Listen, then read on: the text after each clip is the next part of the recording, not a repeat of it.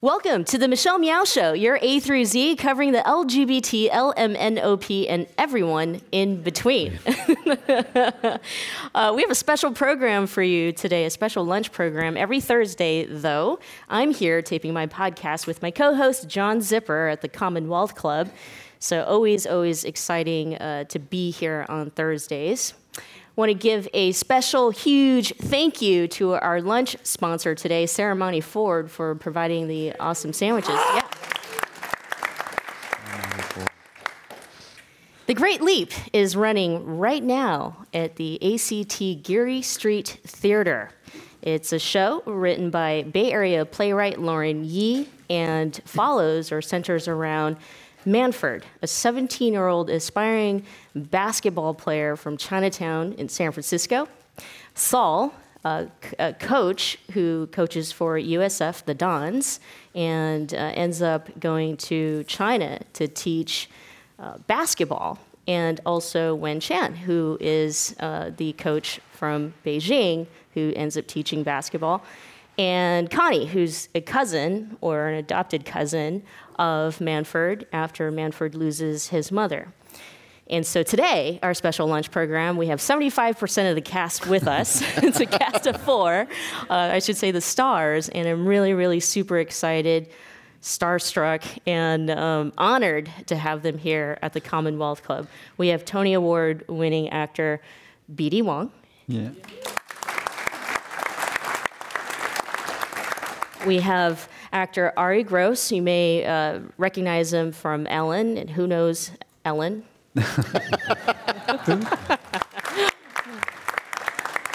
And Tim Wu, who also has I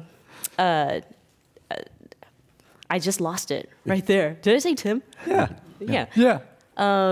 He has an extensive body of work. He's also played in notable roles: Midsummer Night's Dream, Arabian Nights, The Tempest, and a whole long list. Really, you got to see him in action. And so let's welcome our cast.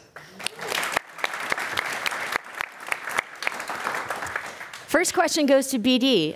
Lauren Yee was inspired to write this body of work through her father. Her father played pickup basketball in Chinatown, and I read somewhere that your father also played basketball in Chinatown. And as a native of San Francisco, I just wanted to check in with you to see, how important, how much of an impact does pickup basketball have in San Francisco and Chinatown? Yes. Well, what I have learned rehearsing this play at this production in San Francisco is that everyone's father played pickup basketball in Chinatown. And this is something that Lauren says a lot, and she says it with a sense of humor, but it's really true.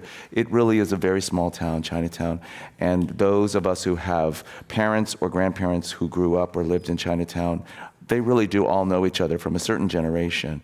And the generation kind of, my parents are older than Lauren's parents, but I do know a lot of people that played basketball with Lauren's dad, Larry Yee, and it's kind of remarkable and kind of amazing. My dad was luckily a great photography enthusiast, and he loved taking pictures in the 40s and 50s, and has these great scrapbooks of all these great pictures of him and his good friends, buddies, playing basketball in Chinatown. And so we used some of those pictures as kind of inspiration for the spirit of the game in Chinatown, at the very same places where Lauren has written some of the events of the play. I have my own kind of removed version of that. My parents sent me to a youth group at the Chinatown YMCA on Sacramento Street when I was a teenager, and so I was forced to play basketball. Theater kid being forced to play basketball. And so I relate to those locations and that world in a way too.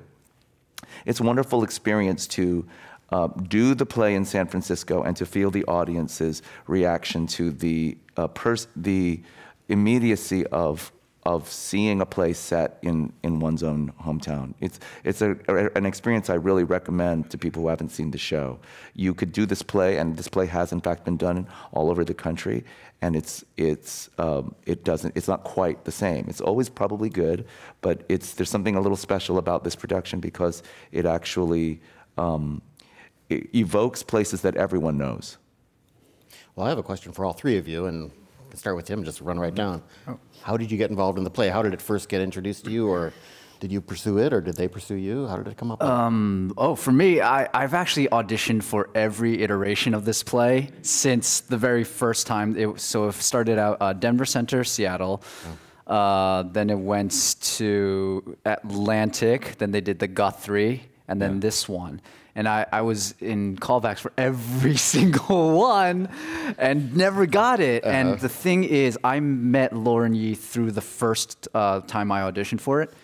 And credit to her and her being an awesome person, she kept putting my name in for it. So I didn't even send my resume for this show here at ACT. Yeah. And I got an email and then from Janet from ACT, and she said, would you like to come in and read it? So I was like, all right, fine. I didn't get it the other times. I'll just go in. And then when I got it, I was like, I went into like panic mode. It's like, you finally, I got it. Now what? Oh, shoot, I didn't think about this 2 years ago. The dog that caught the Yeah. I caught my tail and I was like, I did it. What is my life? Yeah, so that was how I got involved. I like that story because that's very Manford, actually. Yeah. Because Manford doesn't give up. It really doesn't give up until he gets on the team. He gets it and it's like, now what? Yeah. Great. Arye. Well, I had gotten a call from my agents in Los Angeles in early December, telling me that I'd been offered the role.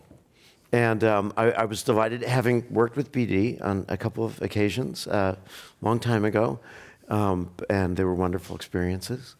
And I had previously done 2 plays with Lisa Peterson, who directed this production. Okay. Both were materials with Asian themes, and I'd also done a play with Pam McKinnon, who's the new artistic director of ACT.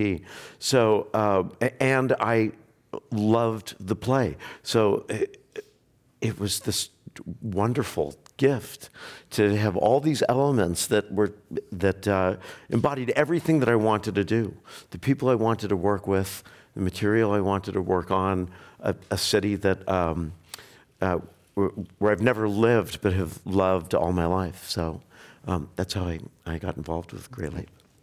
Edie? I first read the play in late 2017 because Atlantic Theater in New York was doing a production, the one that Tim's talking about, and I was offered the part for that production, which was exactly a year ago.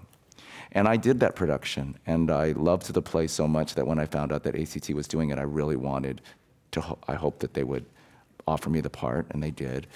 I kind of went after it because I really wanted to have this experience. I was born and raised here, and so for my mother alone, it was a really great thing, seriously. And so I had worked at ACT 4 years ago in a production called The Orphan of Jiao, which was really great experience and also great for my mom. So I knew what I was getting myself into. And I wanted to kind of recreate that vibe, that family, hometown vibe, working on a play that I really liked. So that's how that happened. So question for Arye. Saul, he plays this trash-talking coach, and this American coach who goes to Beijing, and he teaches Wen Chan, the basketball, but in this way of trash-talking. I'm just wondering, how much of a stretch was that for you? Or I guess another way of asking is, how much trash-talking do you actually do in real life? When she says trash-talking, she means foul mouth. Okay. Blue language. Let's get it straight. Yeah. Saul has the vocabulary of a particularly dyspeptic stevedore, and an extraordinarily foul mouth. One thing I would like to say is that it's kind of pointed out in the play. Saul has this conceit that he's gone and taught basketball to China, when in fact basketball existed in China prior to Saul's arrival. But he does teach, or attempts to teach, an aggressive American style of play. I'd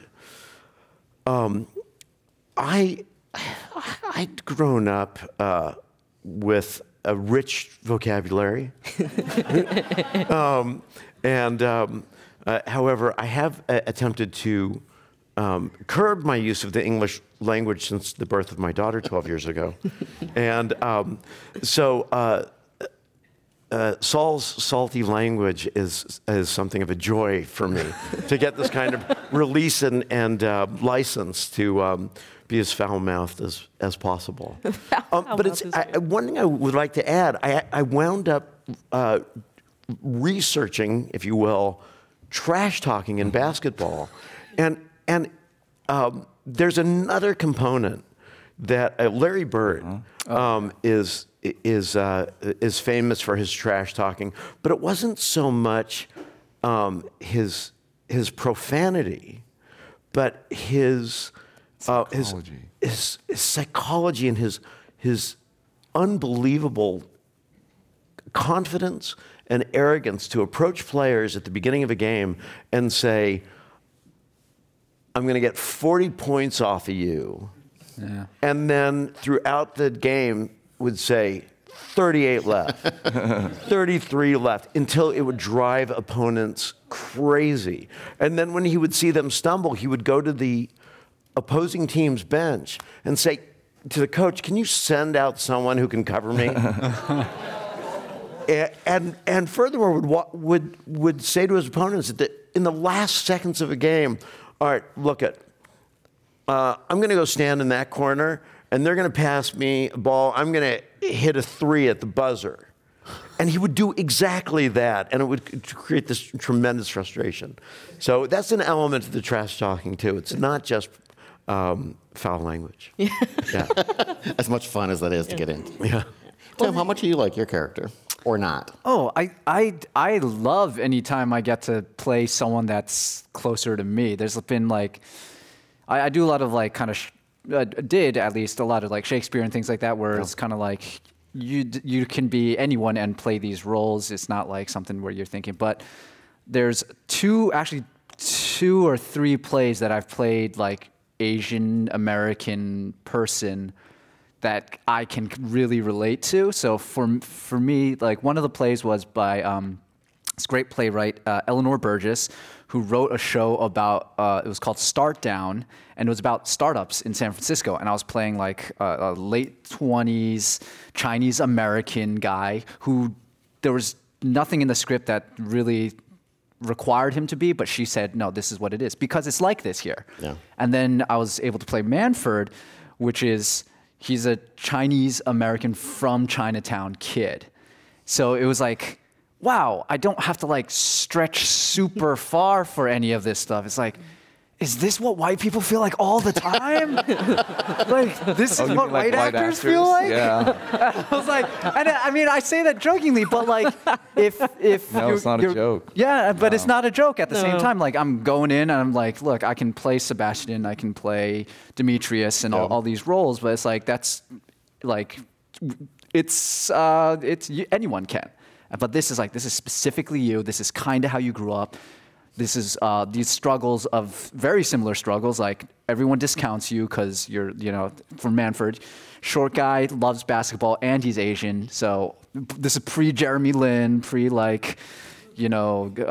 Watanabe, and like all these guys coming in now. But it's like that. But then you're like, oh, I'm an actor, and I'm coming in trying to like do these kind of similar things. And it's like, well, no, you can play these roles and not these. And it's, I mean, like probably BD can attest to this. He's been in the business as an Asian, kind of the guy. I mean, like, I watch these guys like growing up. I'd see them on TV all the time, and I'd be like, I get to work with these guys. Yeah. And then like just being able to work with these guys and play this person that I don't have to like stretch. Like, it's not like it's almost like it's like natural. This is what, yeah, of course. Why isn't this normal?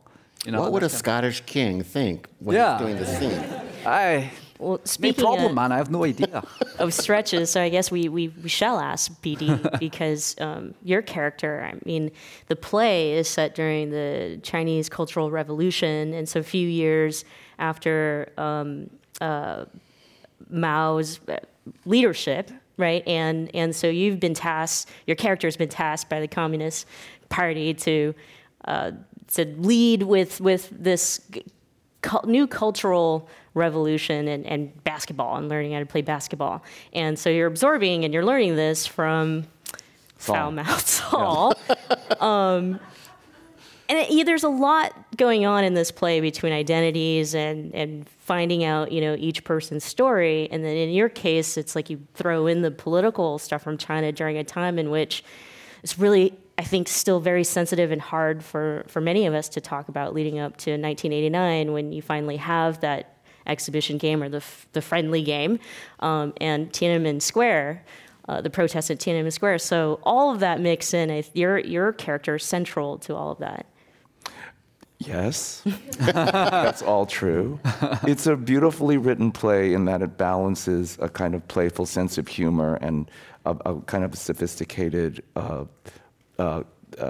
comedy with a really strong emotional center. And the emotional center comes, deepens into the second act and comes with the historic events and the things, no spoilers and all that stuff.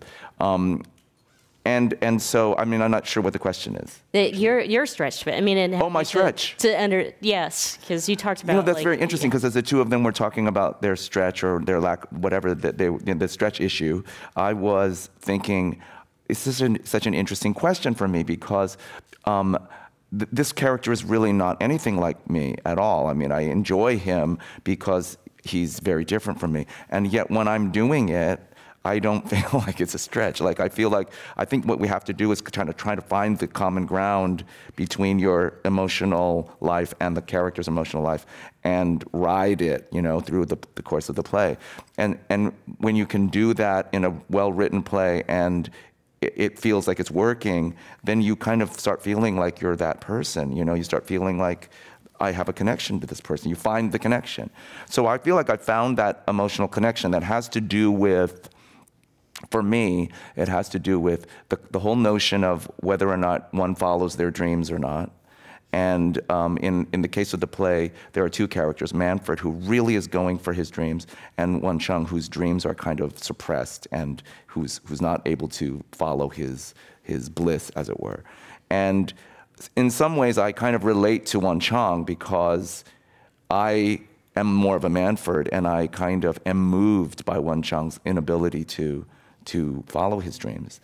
And I also feel, how else do I feel? I feel, I relate to Wen Cheng, I don't want to say it without talking too much about the play, but there are personal things about Wen Cheng's life that mirror things that happen or are revealed in the play that I relate to in my role, in my own world.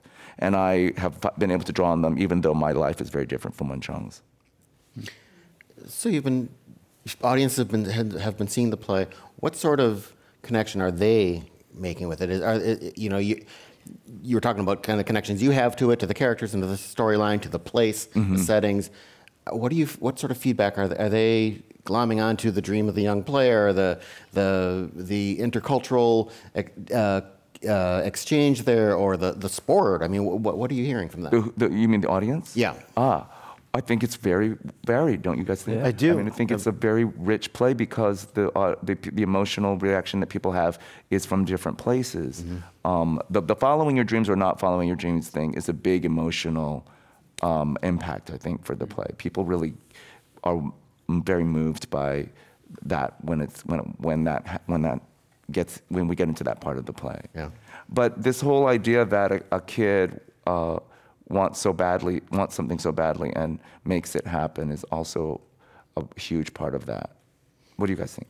Well, I can tell from the first scene of the play that Manfred and Saul are in. There are several San Francisco specific references, and every performance you can feel from the audience that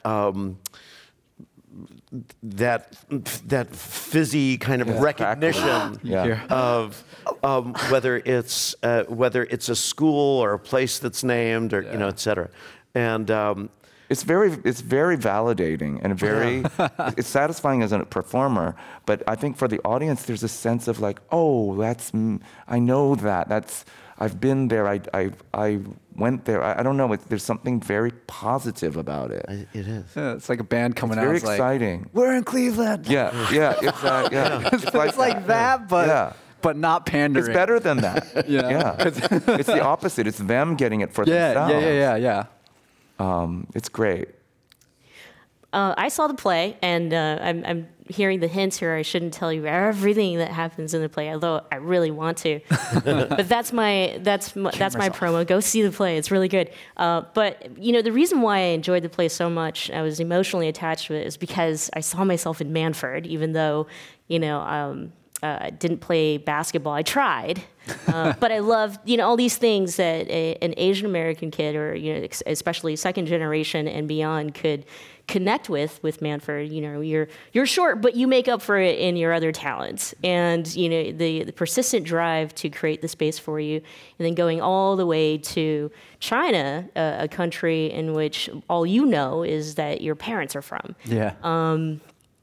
And so I wanted to ask you, Tim, in how much of, if you could expand on that. I know you said for you, this wasn't really too much of a stretch. It wasn't hard because you identified with a lot of it, but this also the conversation around being American and then knowing that there's a native country that your parents are from, and that being a part of your identity. Yeah. Well, I mean, in terms of. That's a lot. Okay. Well, I know. So let's talk about identity and national, origin and stuff like that. I think for me, growing up, I was lucky I'm from New Jersey, and I grew up in this place where kindergarten, my classmates were VJ, Quatrail, Amir. It was of a lot of different types of people, a lot of immigrants and things like that. So, and I've always grown up with this kind of Asian, Chinese, Taiwanese / whatever kind of community. So growing up, I'd never really had the same kinds of identity struggles that I did before I started acting. And then you start realizing, you watch a movie and be like, oh, you're right. There is no one like that. There is no one that looks kind of like me or is... Because the problem being what I am as a person, I am kind of nerdy. I do wear glasses and I do nerdy things. And then when you hear kind of on the internet, oh, we need these Asian leading guys, crazy rich Asian, look at their abs. It was so cool. I'm I don't have those. I still am very nerdy. Do I still fit in now in this new, all the guys are super sexy, all the ladies are super pretty? It's and Tim, what do you do? I will play a 17-year-old. So there's a whole kind of minefield out there, and it's not that maybe that it wasn't difficult to find Manfred because I identified so much with him, but it was the challenge of actually developing and discovering the character was, I identify with these parts, but then how do I make him three-dimensional? How do I make someone that has that drive, not only about having that drive, or else it gets kind of annoying, right? If someone's always hey, I'm the best, man. I'm the best. I'm the best. I'm the very best. You get it? I'm the best. It's that is not a real person, right? Or it could be a real person, but a very boring person. So I think the stretch and the identity parts of me was okay, I didn't grow up in Chinatown. I know BD did. They luckily housed us near Chinatown, so I was able to walk through and be oh. And then we got to hang out at the Betty Ong Center for the basketball jamboree, watching like middle schoolers from Chinatown, and I think it was like Presidio Middle School, playing a tournament, and then seeing these actual kids. I'm like, oh, this is what it's like here. Then I went to a couple of restaurants, went to eat with BD and his mom and his brother, and like at like a local spot, and I was like, oh, okay, this is what it's about. And it kind of finding that Chinatown side of it versus the my parents came to the States late 70s, so I have that immigrant's background. But what happens when you're a third generation in Chinatown, you know? And that's a completely different thing that some audiences really understand. Like, why can this mother character who's not in the play, like, why is her time in the States so difficult? She's surrounded by Chinese people, right? Isn't it? Yeah, but she spoke Mandarin and they speak Cantonese in Chinatown. That's a big difference. And like knowing that in my head versus trying to make sure that the audience gets it. I think that's like these really small cultural tweaks that you have to like, unfortunately, be kind of aware of, because not everyone has the same experience that I do. Not everyone has the same experience that any of us do, especially in San Francisco.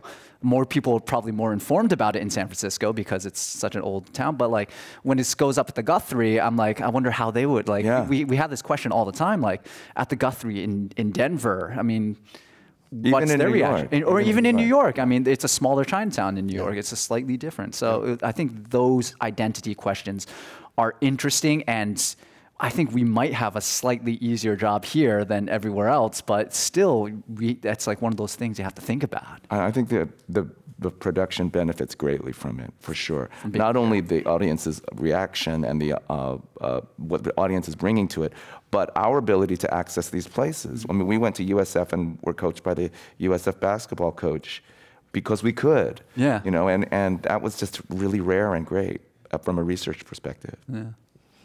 Thank you for saying all that. Oh yeah, that was a lot. I'm sorry. No, it was exactly what I was thinking, and this whole thing of fitting in. And in this play, this one pack play, and when you read the description of it, some people might take away from it that it's about basketball, but it's layered with so many complexities, and some of it is the Asian American identity and experience of immigrating and being here for generations, and all of that is intertwined into this basketball, I guess, for the show. And they do it beautifully, and you have to kind of read between the lines to really see it all. And so it'd be interesting to hear, from Arye.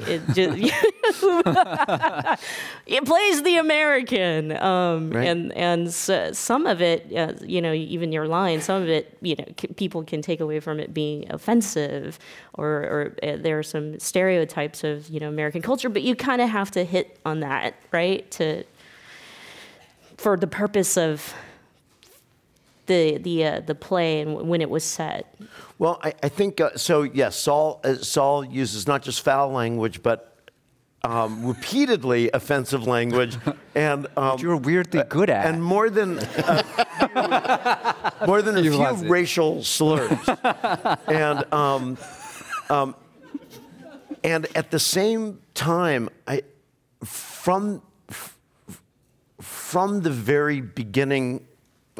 First scene with Manfred, I believe Saul is connecting his experience to Manfred's. There is a line, and I don't think it's a lie. I get it. I used to be just like you. Mm-hmm. Right. A scrappy kid, and he keeps identifying points where he connects with Manfred, not in the context of an Asian American experience. That's not Saul's experience, but his ambition, his drive, and also, one can infer a summer child of immigrants experience, coming from Jewish, coming from the Bronx in New York, being an under 6 foot tall Jewish man playing basketball at an almost professional level, and not quite fitting in, and ultimately injuring himself before he can move on. And but Saul's will to succeed in this is something that he recognizes in Manfred. So all the varied differences between Saul and Manfred's origin stories are sort of vitiated by the fact that there are these points where they come together. Yeah. And repeatedly, Saul looks for these ways that he can connect with Manfred, not as the other, but until ultimately he's referring to him as son. I was just going to say, there's a lot of father figure, fathery kind of thing, or themes going on, but I don't want to. Again, I don't want to say too much. So I think that there's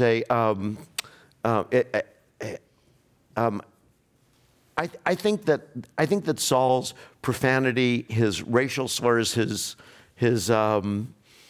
that persona that he puts on, I think it's his armor and not his essence. Yeah, I don't think it's his essence. Yeah, for sure. He starts out by saying, well, there's no way you can be any good because you're Chinese. I mean, he starts out shutting it down. That's right. And it really turns out he grows to respect Manfred tremendously and understand his value that he plays on his team. Absolutely. And that is an indication of someone who is not, truly racist. Right, because he sees what he can do. Yes. Yeah. Yeah, and relates to it, like you said. The first 5 minutes of the play. That's too. right. Yeah. So, that's right. Yeah. So, language aside, if this show were done in China, what do you think the reception would be, or what do you think they would be seeing in it? Very interesting question. It's hard to know because we're so American, we can only surmise. Sure. The play does purport that the Chinese government is very dysfunctional about its own reputation and reportage of certain events in Chinese history even are actually kind of altered and access to the internet, all of those things. We know about some of that, but we don't really feel it as Americans. I mean, I'm mindful of trying to say, I really have no idea, but intellectually I can imagine that the Chinese government would not like this play. I would imagine. In my experience or in my knowledge, the Chinese government doesn't like a lot of things that we do and say about that. So they would shut down a lot of things. So I don't see it being done there in the same kind of way. It is what's kind of great about it is that Lauren Yi is an Asian American playwright at a time when Asian American playwrights are really valuable in our country, and she's speaking the truth of what her point of view is as an Asian American. And she does say, and she does make a very brief distinction in the play between being Asian American and Chinese, in that when you're an Asian American going to China, or a Chinese American going to China, you don't necessarily feel like you're going home at all. There's a sense of alienation that you actually feel. And that distinction is not necessarily fully understood by everyone, by your average person. And I think that's a powerful distinction to show that her point of view as a playwright is very specific and not Chinese, but Chinese American. Yeah. I do like to contemplate them translating it into Cantonese or Mandarin and just translating all of Saul's swear words. Yes. That would be a good job for a Chinese censor. Well, yes, and that happens in the play. Really. Okay. That scene is in the play. It's beautifully written. Everything that BD just said, I think that's the essence of the play as well, is that this is a point of view, and it's also experiences, and it touches on so many different layers. That's what I love about the play. It's time now, the best part of the program, in which our audience gets to ask questions to our great stars. And so John here has a mic, and you can ask... Not anything. Yeah, don't say don't ask what happens in the play. You can ask BD, Arye, or Tim your question. Hi. Question for Tim. Have you been to China? Because in the play, you had not experienced that, and just out of curiosity. I have been to Taiwan, which, however, politically, that's a whole nother mess that we can talk about. I've been to Taiwan. I still have like uncles and cousins there. So I've never been to like mainland China, which is a different beast, I guess, in terms of, who they let in, who they don't let in, what they'll show you, stuff like that. But I would like to eventually. I think that's, see the Great Wall, I guess. For BD, will we see you back on Law and Order SVU? Oh, no. Oh, no. That is a really, really good job that I had, and I'm so really extremely grateful for it. And it was a very specific time in my life.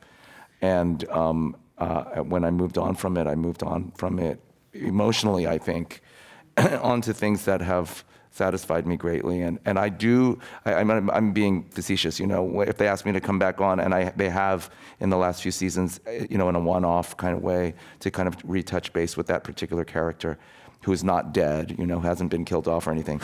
I'm really happy to do that. I do love the people and everything there. But the show itself, really, to be super honest, was the same every week for me, and was not that interesting. I didn't feel important to the show at all, actually. The driving of the plot of the show, or the circumstances that were happening, I felt important to the other characters. They needed me, but I was kind of interchangeable, I felt, for any other kind of expert.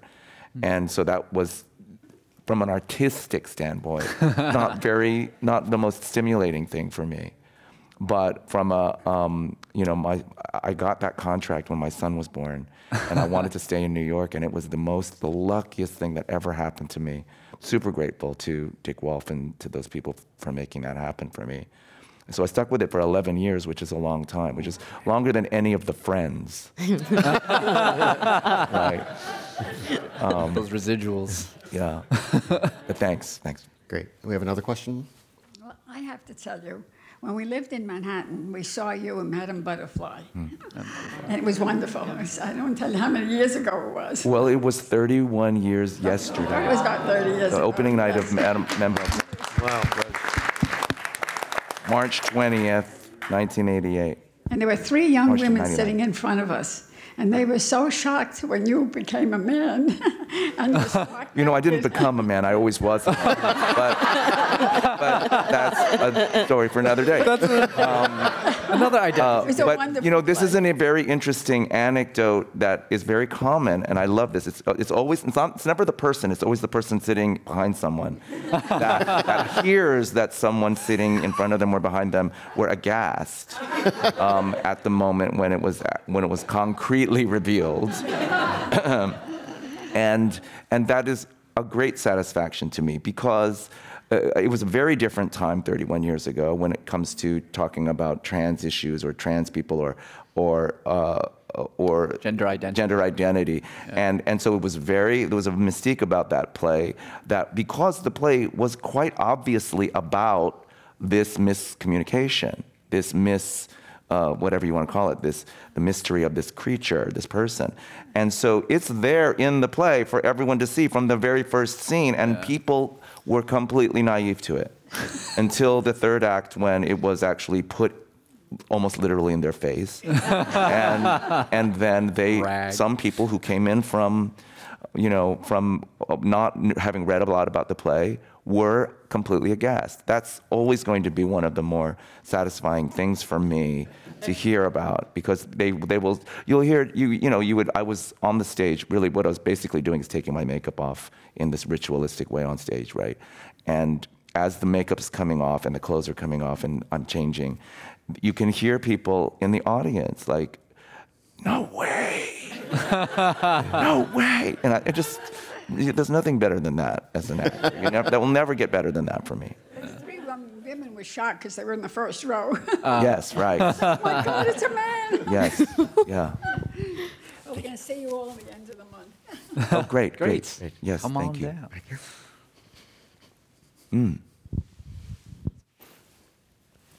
My ticket to the play is on Sunday. And last night, at another Commonwealth event, one of the volunteers told me you might not be in the play this weekend. Not true. Yay! Yeah. Yay. The one performance that I was not able to do was yesterday afternoon. Good. And that was out of contractual obligation to the understudy, who came in with the understanding that he would do it, because I thought I had to go to New York to go do another job, which I didn't have to end up doing. On Sunday, the 24th, is it? I think? Yeah. Probably. Is going to be a boatload of people from APG and any junior high school that I went to school with. Oh, that'll be good. So it will either be a very good or a very bad performance. They're all good. Yeah. They're all good. Just, too much thinking about it sometimes when there's too many people in the audience. My mother had 80 people in the audience on last Sunday. So that was great, by the way. It was. That was a fun show, for sure. Great. Hi, we got to see the matinee yesterday, and the understudy did an excellent job. Yes, great. He's great. I wanted to ask if you could imagine the kind of script and show where Asian Americans and Asians and anyone could play without caricature. I would, without the gatekeepers saying, no, it has to be, another way.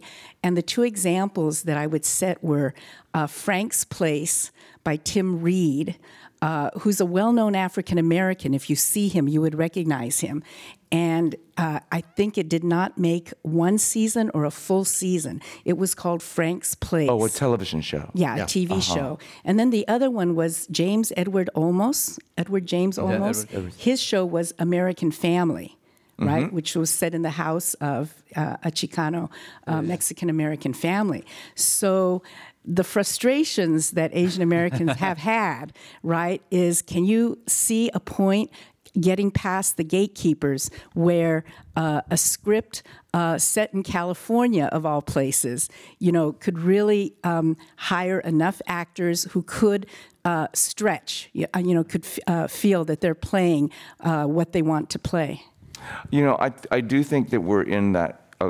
We're creeping into a moment where this is happening. There are several television shows that are just becoming pilots now that are kind of built off of the success of Crazy Rich Asians.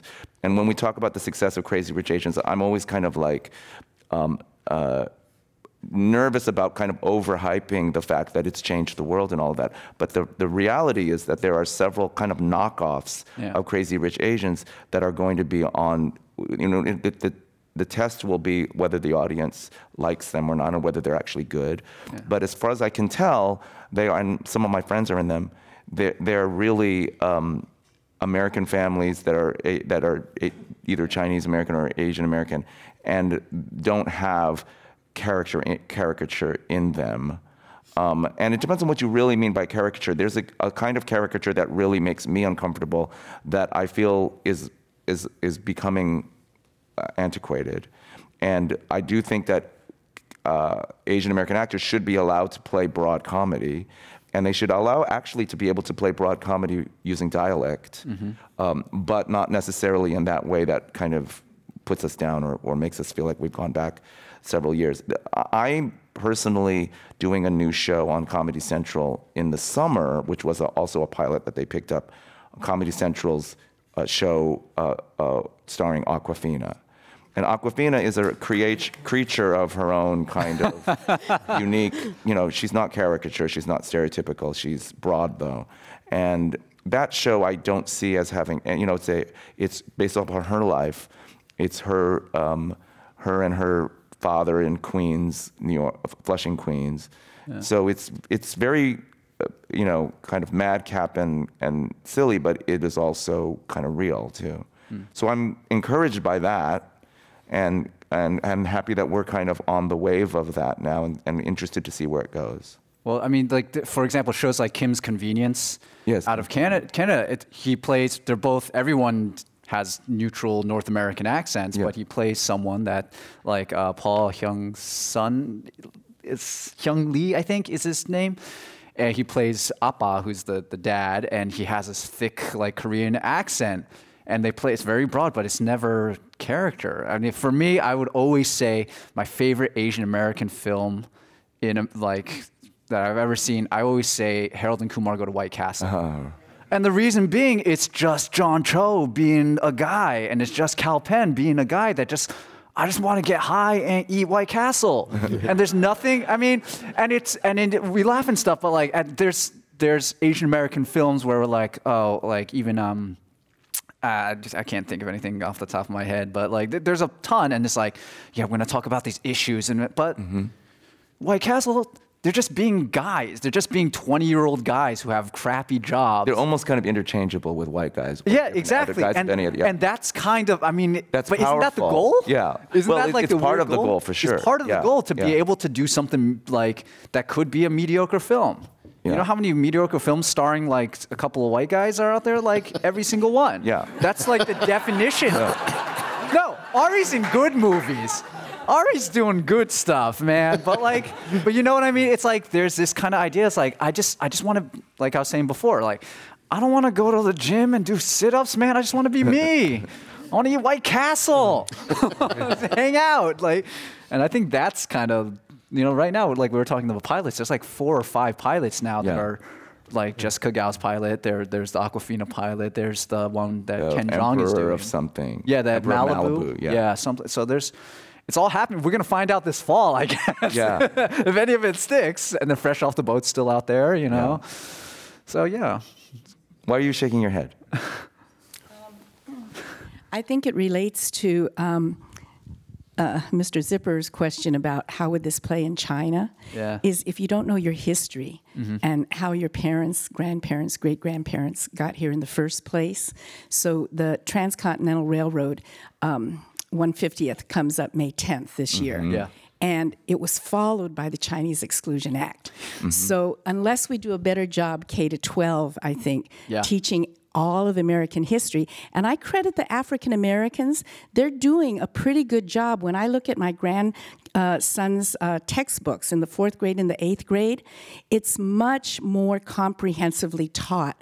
The institution of slavery and Jim Crow and all the consequences. So I think we need to combine both. You have to have education, then the entertainment can work, in a more valid way, but you can't be like ahistorical or, like just White Castle hamburger. Yeah. You've got to have some, which is actually how Lauren crafted this play. But I must say, I'm friends with her father, okay?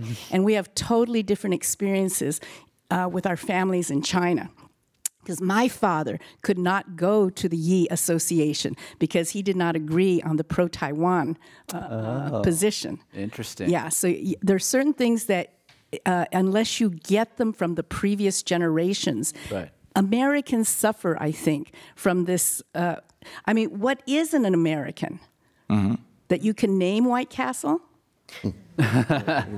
I actually think, when we're talking about diversity now, today, diversity in Hollywood, diversity in the workplace, diversity isn't just also the representation or the face. When you talk to Dustin Lance Black, who just did, or a few years ago, did ABC's mini reality series and telling Cleve Jones's story, it's like the response there was, well, you didn't talk about me. You didn't talk about this. You didn't have enough trans identity, and then his response to that was, it's really impossible to tell all the stories. And what we have to do is continue to tell the stories, write more stories. If you're a writer, you got to start writing. If you're, an actor, get out there and try to get the roles. Like it's really not just up to the actors themselves to represent the storylines. Yeah, we have to tell the stories too. And so, even one of the questions that I asked earlier was like talking about 1969 to 1985 China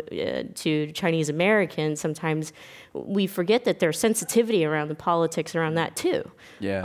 But not to say that this play had to have all the answers for everything that was going on in China at that time. Well, is the burden of education, so it comes down to kind of the idea of burden of education. It's, so like something that a lot of black friends will say, like, these people keep coming at me on Twitter telling me, well then, why not? It's like, it's not my job to educate you for this. It's like, look it up in that sense, there's like, how do I say this? It's you can't touch on everything, and it's not your job to all the time. And I think it's important too. And I think there's space for all of it. You know, that's why there's a historical film, and there's a comedy film, and there's this, and there's this, and there's this. And it's like we were talking before about gatekeepers. Like, give us the option to have these. It can't just be like, look, Kung Fu was a huge part of Chinese culture. But every movie that has Chinese people is like a Kung Fu movie, right?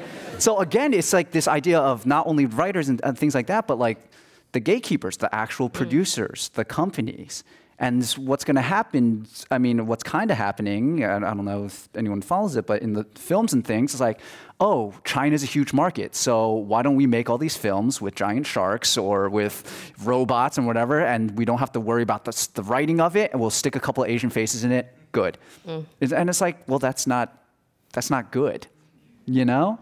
And it's like getting those gatekeepers, getting the education, getting the right teachers, like getting the right textbooks.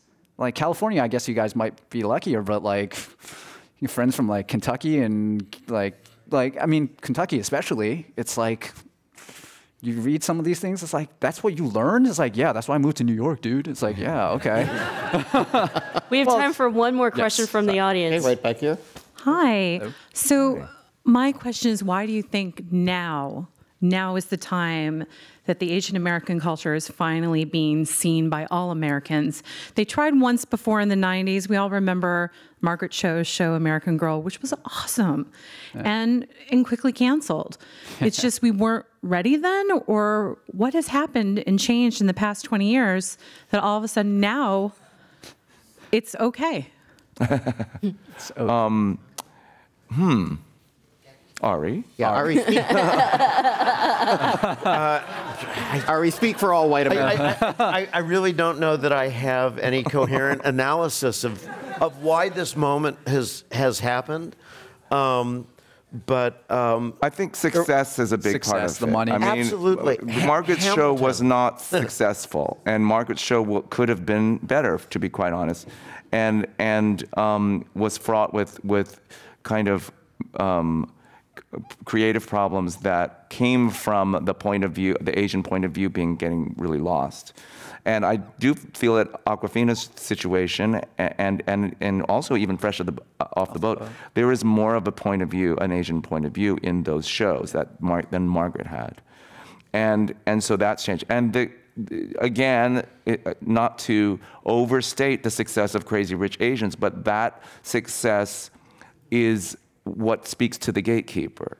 The gatekeeper is then going to program or to make decisions based upon the phenomenal success of that movie, and rip it off. Really, try to mine what was good about that. And it is true that it comes down to a commercial sensibility, but it's also logical. You know, it is what the people want. It is what the people seem to be speaking to say that they want, and so then you give them more of it. So what Asian America could use to do is to speak up about what it really wants and demand what it wants. And there's always been a kind of difficulty in that. It's either a cultural thing or it's something, but millennial Asians are much more active in getting what they want, to be quite honest. To a fault, really, and you know, I have an 18-year-old son, so I'm you know, in the throes of getting what he wants. Well, I mean, it's also like the entire cult, not just if we separate entertainment with everything else, I don't think we can do that. We have to kind of combine it, like the emergence of the internet, and all of a sudden the first things, like early internet, was all these kind of Chinese or Asian Americans doing these dumb videos and things. Asian Americans. And it was Asian Americans. Asian American landscape. It was totally dominated by Asian Americans. And it's very dominated by Asian American, and it's something very interesting about that, because it doesn't have the same, because it's direct to the people, and it doesn't have the same gatekeeper issue. So quality is able to kind of emerge in a way, you know. And dance trupes, and dance that blows my mind. I love food. that. like the best Food, break yeah. dancers. Like it's like a bunch of like Chinese kids from like Orange County. Orange County, and then like food. All of a sudden, there's this like, oh, we need to find more authentic stuff, authentic food. Yeah. And then once everyone's more comfortable with like, oh, what's that weird thing that I used to think was super weird when I was growing up? And people were like, oh, you brought that for lunch? Like, yes, right. Like the whole hashtag lunchbox moment thing. And all of a sudden, people in America are more comfortable. Like, oh, what's that noodle called? Oh, it's pho. Yeah. Oh, it's ramen. Oh, that's like the nyoromian. It's like this like beef noodle soup, stuff like that. That is very true. That is a very paradigm shift of that means I'm understanding. comfortable with you. Yes. Which means I'm comfortable with seeing you. And then all of a sudden, Jeremy Lin pops up. Oh, Asian guy can play ball. All right. So let's look at so right now, college players, there's a couple of Chinese American, Japanese guys that are playing like in the G League or D1 ball.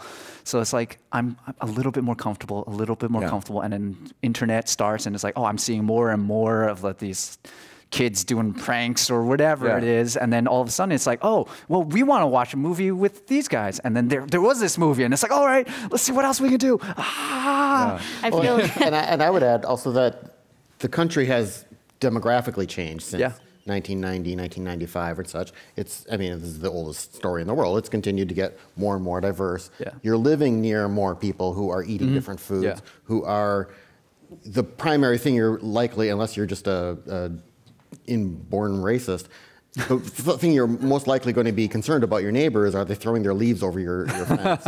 Or do they let their kids run around and, oh my God, are they not vaccinated? Well, the internet. We're coming to an end to the program, and then what I'm hearing is I got to come out again. I got to go back into all the years that didn't have internet and all the weird things that I like. I got to come out again and be like, I ate white rabbit candy when I was a kid. Oh yeah, I'm cool. Hashtag that. Like all that stuff, man. Thank you all for being here with us this afternoon, and thank you to our amazing guests today. And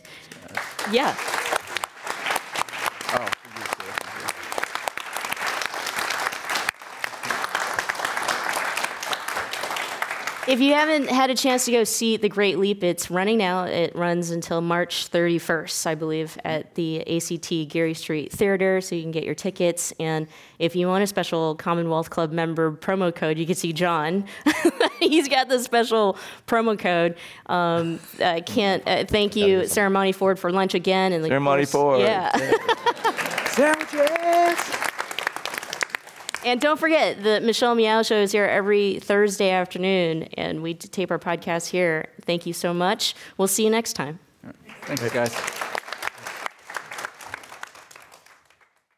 The Commonwealth Club is a unique organization that brings together people from a variety of backgrounds to explore important issues as a community. Sooner or later, everyone worth hearing comes to our stage.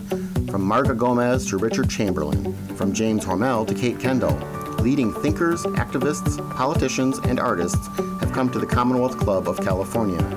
Ted Olson and David Boyes came here to discuss their winning legal strategy for same-sex marriage. Jason Collins talked about gay athletes. The Sisters of Perpetual Indulgence discussed activism and good works.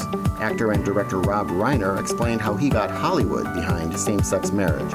Barney Frank described what it's like to be gay at the highest levels of Washington. From healthcare reform to transgender rights, from immigration to gay-owned businesses, it's all at the Commonwealth Club.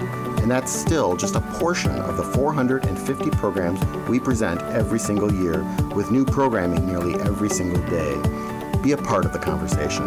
Learn more at commonwealthclub.org, download our free app in iTunes, and join us in person the next time you're in San Francisco. The Commonwealth Club of California puts you face-to-face with today's thought leaders.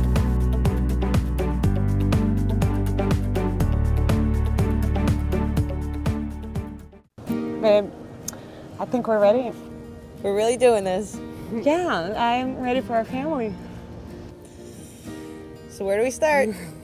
Starting a family is a team effort, and when life needs a little encouragement, Pacific Fertility Center will be right by your side. As a unified team of the best fertility specialists, guided by the highest ethical standards, Pacific Fertility Center provides patients with compassionate fertility care. Visit pacificfertilitycenter.com. Weatherford BMW is where I spend a lot of my time. I love what I do and I love the people I work with. But work's not the only thing I love. I love the everyday simple things in life, like mornings at my favorite coffee shop, taking walks with my dogs around Point Isabel, and spoiling my partner for a scenic but thrilling ride. That's the beauty of living the Bay Area dream. We're just being ourselves, living our authentic life. Live your authentic life, a special message by Weatherford BMW.